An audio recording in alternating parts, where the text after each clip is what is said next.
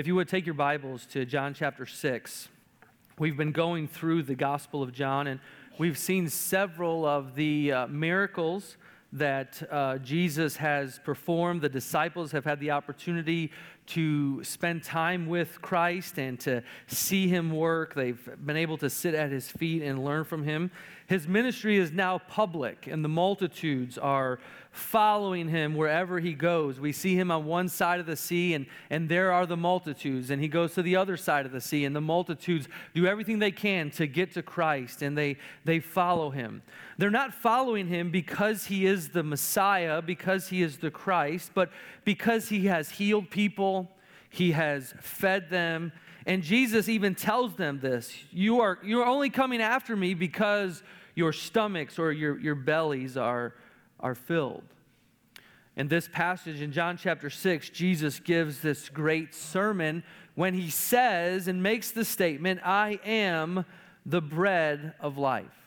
The sermon started in verse 32 when Jesus said, "Verily, verily," or "truly, truly." And really when Christ says that, he's using that for emphasis, and we should stop and pay attention to what Christ really is saying at any point, but particularly when he uses these words. As he is speaking to the people, there are going to be those that become upset with him because he makes the first of his I am statements. And know that when he makes these I am statements, he is equating himself with God. Now he's talking to Jewish people, and he's telling them that he has come down from heaven and they must eat his flesh and drink his blood in order to have eternal life. Only through me can you have eternal life. And to them, Jesus is claiming to be God and stating that he alone can provide salvation.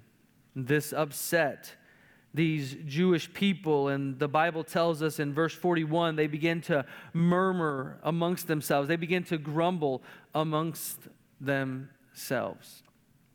We live in a world, in a day and age where people struggle.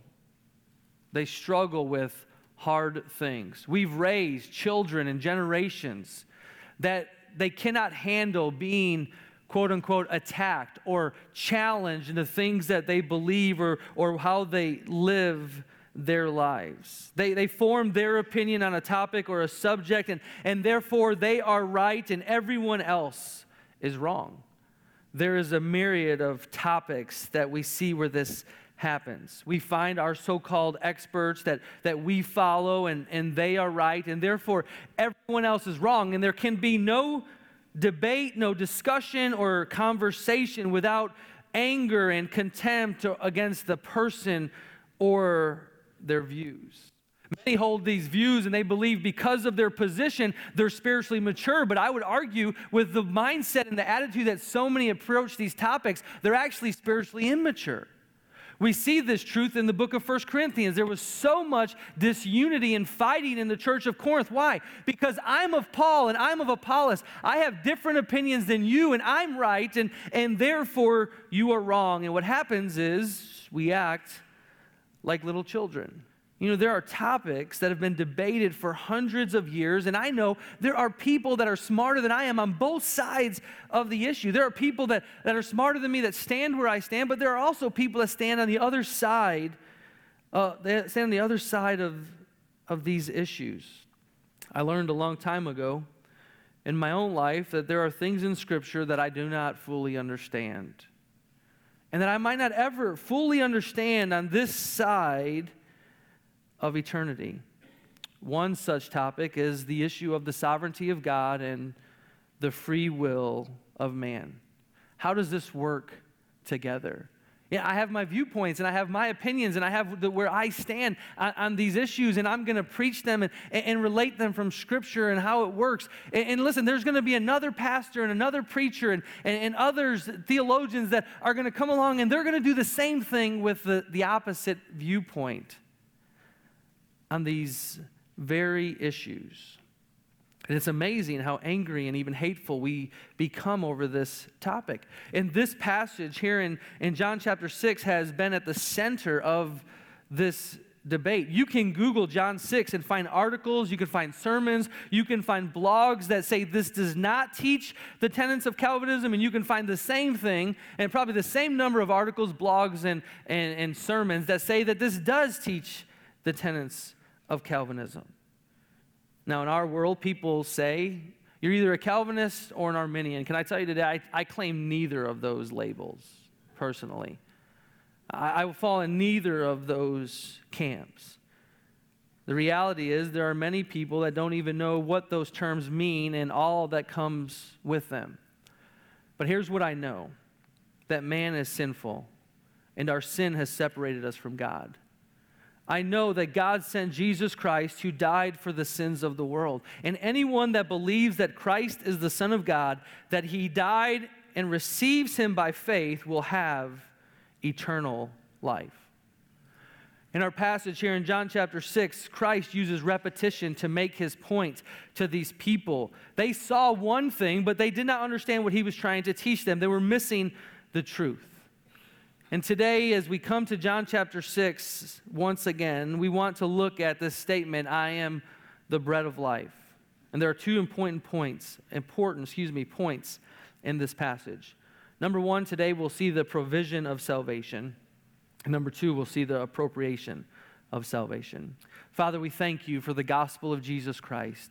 And Lord, I thank you that by grace we are saved through faith.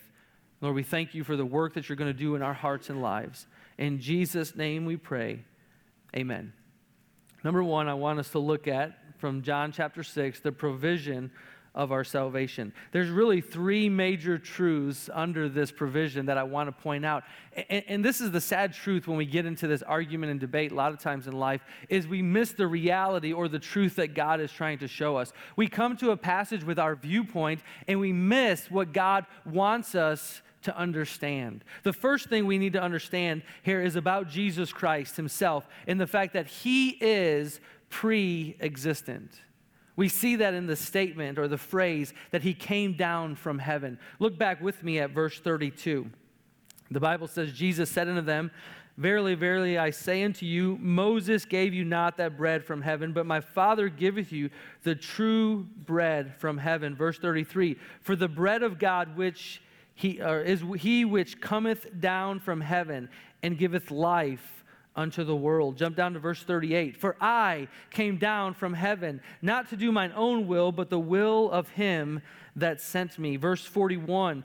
The Jews then murmured at him. Why? Why were they upset? Because he said, I am the bread which came down from heaven. And they said, Is not this Jesus, the son of Joseph, whose father and mother we know? How is it then that he saith, I came down from heaven? Go to verse 46. Not that any man hath seen the Father, save he which is of God.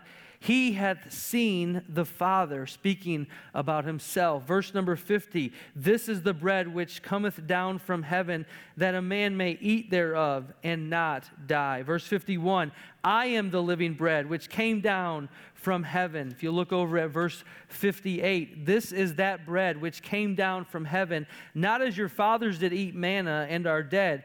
He that eateth of this bread shall live forever. The point that Jesus is trying to make to them is that he was not created when he was born as a baby in Bethlehem or when he was conceived in Mary's womb, but he was pre-existent and coexistent with God. Jesus is God in the flesh. This points to the incarnation of Christ.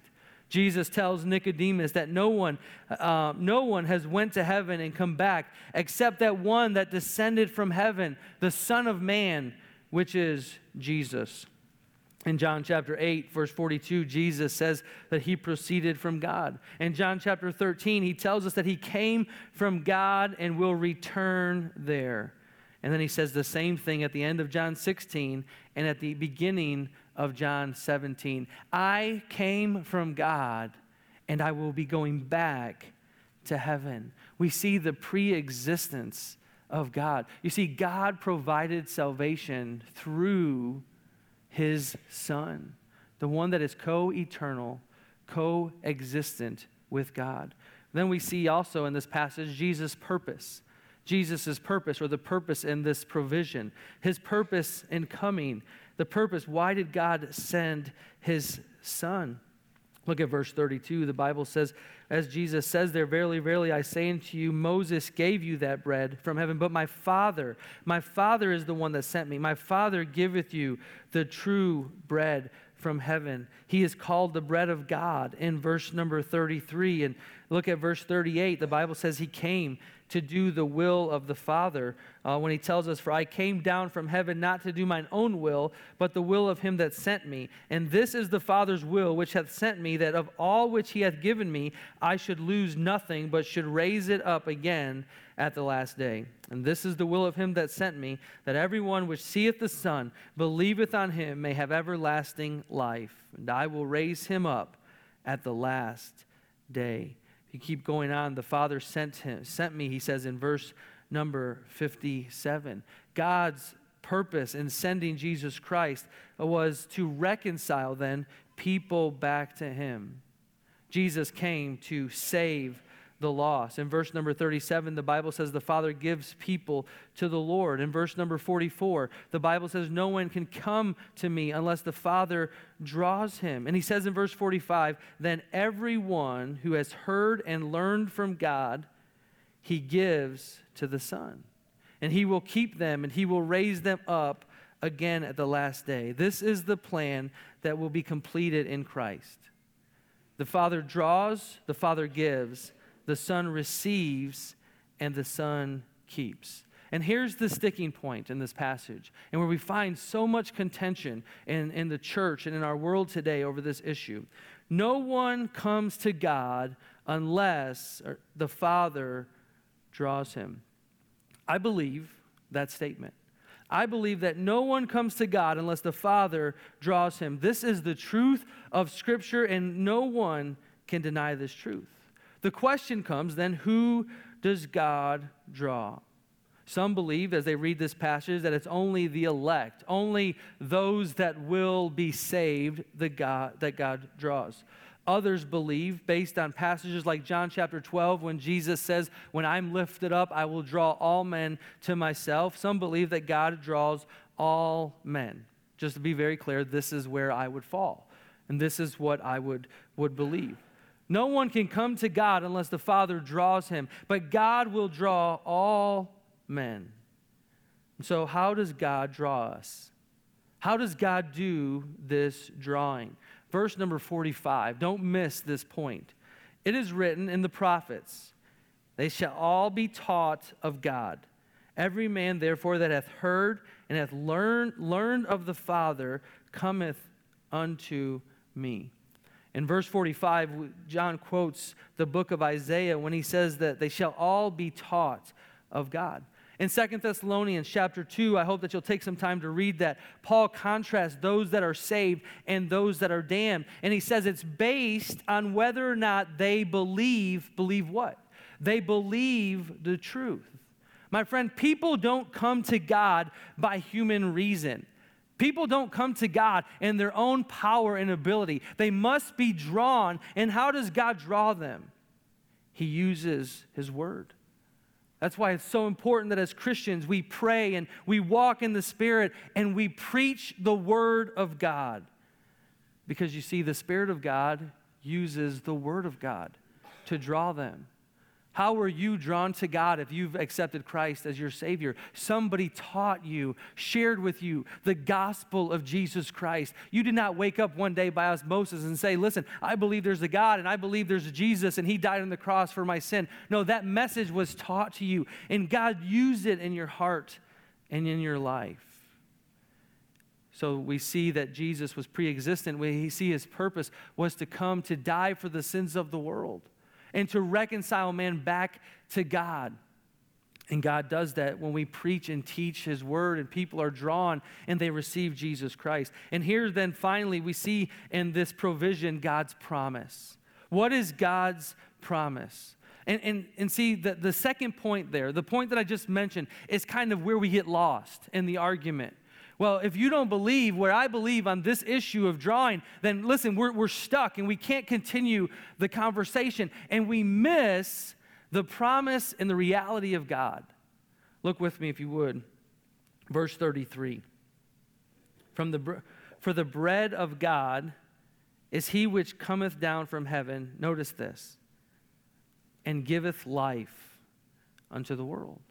The promise is that God will give life, give spiritual life. And this promise then is connected, we see all throughout this passage, to the bread of life as it is spiritual bread. My friend, the promise is that life only comes through Jesus Christ. Life only comes through Jesus Christ. And this life has been provided for the world by God. So then it brings us to our second point. We see the provision. Salvation has been provided to us by God. No man comes unto the Father but by me, Jesus has told us. Nobody comes unless he is drawn by the Father. You might be sitting here today saying, listen, I know the gospel and God's working in your heart and life. So you know what? I want to put it off for another day. Listen, don't be foolish. Don't be foolish. If God is drawing you today, today is the day of salvation. And then we see the appropriation. The question is what is our responsibility, or does man even have a responsibility? And I want to submit to you throughout this passage, God shares with us man's responsibility in this. Now, we don't like that word, because man does nothing of his own salvation, and we don't want to add works to our salvation, and so we have to figure out how this all works, and so we try to avoid using that word. But the truth is, as we read this passage, we see what God himself tells us in this area of appropriation of salvation. We see our responsibility. Number one, we must come. Verse 37. In verse 37, the Bible tells us, all that the Father giveth me, notice there, shall come to me. Now, many will come to Christ for physical bread. Many have been following him for physical bread, and many in our world go to church for the material blessings of church and religion and all that comes along with that. Many people are coming to religion and they're coming to church, but they're not coming to Jesus, the Messiah. Many were in that day coming to Jesus as the man, Jesus as a provider of material things. But what Christ is talking about is you're coming to me spiritually. You understand who I am. You understand what I can ultimately provide. Well, how do you know that's what he's talking about? Then number two, we must look. We must look. Look at verse number 40. And this is the will of him that sent me, that everyone which seeth, notice there, seeth what? Seeth the Son.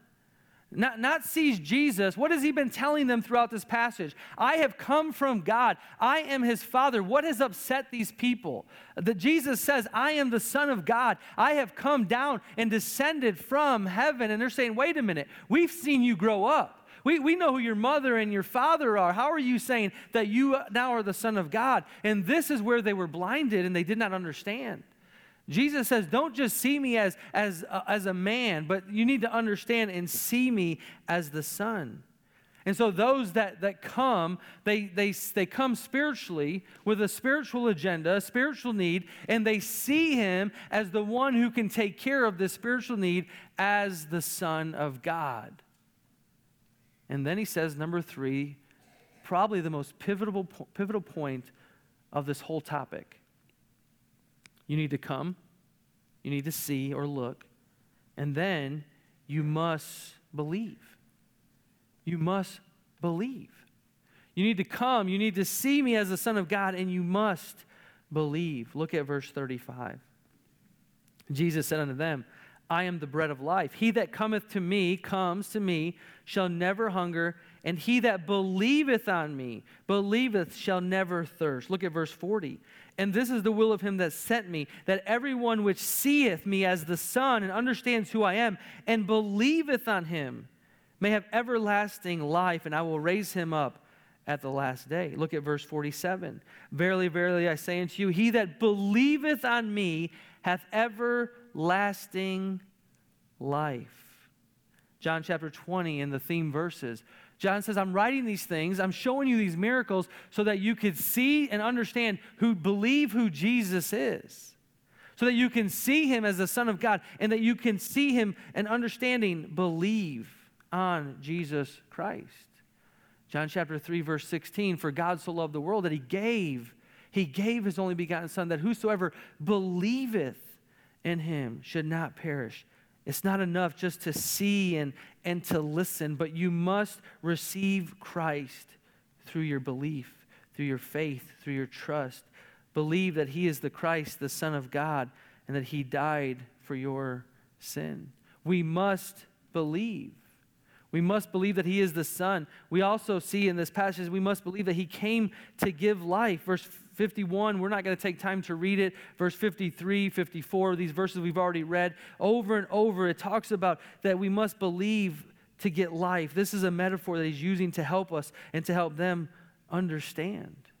They wanted a Messiah that would be a great leader in human history, that would give them freedom and provision here in this life. They could not or would not accept that their Messiah was going to die. God has provided salvation through his pre-incarnate, his pre-existent Son. Jesus Christ came, born of a virgin, and lived a sinless life. And ultimately, he went to the cross for your sin and for my sin, for the sins of the whole world. And through Christ, God has provided salvation. And throughout history and even today, God, through the preaching and teaching of his word, draws men to himself. He offers the free gift of salvation. And when God draws us and we come to the place in our life where we see him for who he is and we believe that he is the Christ, that he died for our sin, and we put our faith and trust in him and his work on the cross, God will gloriously save us from our sin. We must come to Christ and see him as the Son of God. I don't know what you're trusting in here today, what you're resting in here today. Is it your good works? Is it your faithfulness? Is it being a moral person? None of those things will give you eternal life. Listen, the Pharisees were, quote unquote, moral people in their day. They were the religious leaders of their day, and yet we see that they were lost in their sin, separated from God. They were as religious could be, yet without Christ, yet without eternal life. Many of them that followed Christ were healed physically, provided for with nourishment and food, yet they never saw him for who he was and for who he is. They never accepted him as their Savior. You know, the Bible tells us that there will be a time in history, in the future, when people will stand before God and he'll say, "Depart from me, for you never knew me." And they'll say, "Well, wait a minute. We did all of this in your name. We cast out devils and we did all these great things in your name." And you know, there might be some here today that say, "Listen, I'll stand before God and I'll say, listen, I gave to the food bank and I served and I sacrificed and I did all these things." And he's going to say, "I never knew you." Because the truth is, you don't know him. You haven't seen him for who he is, the sacrifice for your sin, the free gift of salvation that comes through faith. If you've never accepted Jesus Christ, my friend, today is the day. Today is the day for you to turn from your sin, put your faith in Jesus Christ and Christ alone, and receive the gift that God gives of eternal life. For those of us that are believers, we must preach the gospel. We must preach the gospel to everyone. Because the Spirit of God will use his word to draw people to himself. I have friends on both sides of these issues. I have friends that agree with me, friends that disagree with me. You know, the sad truth is I have friends that hold to both sides of the view, and they're so wrapped up in fighting one another, they never preach the gospel. They're so consumed with being on their Facebook and their blogs and debating and arguing. They're so consumed with getting their point across to somebody that disagrees with them. And they never share the gospel. If you ask them, when's the last time you led somebody to Christ or shared the gospel? Yeah, but listen, I'm focused on this, and I got to get this right and this settled. And listen, there's some things in life that we're never going to get settled. But the truth is, the world is dying and going to hell, and they need Jesus Christ, and they need the church to stand up and preach the gospel. Because it is the gospel that is going to save people. Hey, listen, whether you believe people are elect well before the foundation of the world or you don't believe in that. Listen, either way, they need somebody to preach the gospel to them. They need to hear the gospel, and they need to have God draw them, and they need to see Christ for who he is, and they need to put their faith in Christ. We need to get over making ourselves look good and getting our point across and thinking that we're higher and better than everybody else. Because I do believe that there are going to be some folks that are way ahead of me in heaven. Not because they were right in the point of Calvinism and Arminianism, but because daily they were sharing the gospel.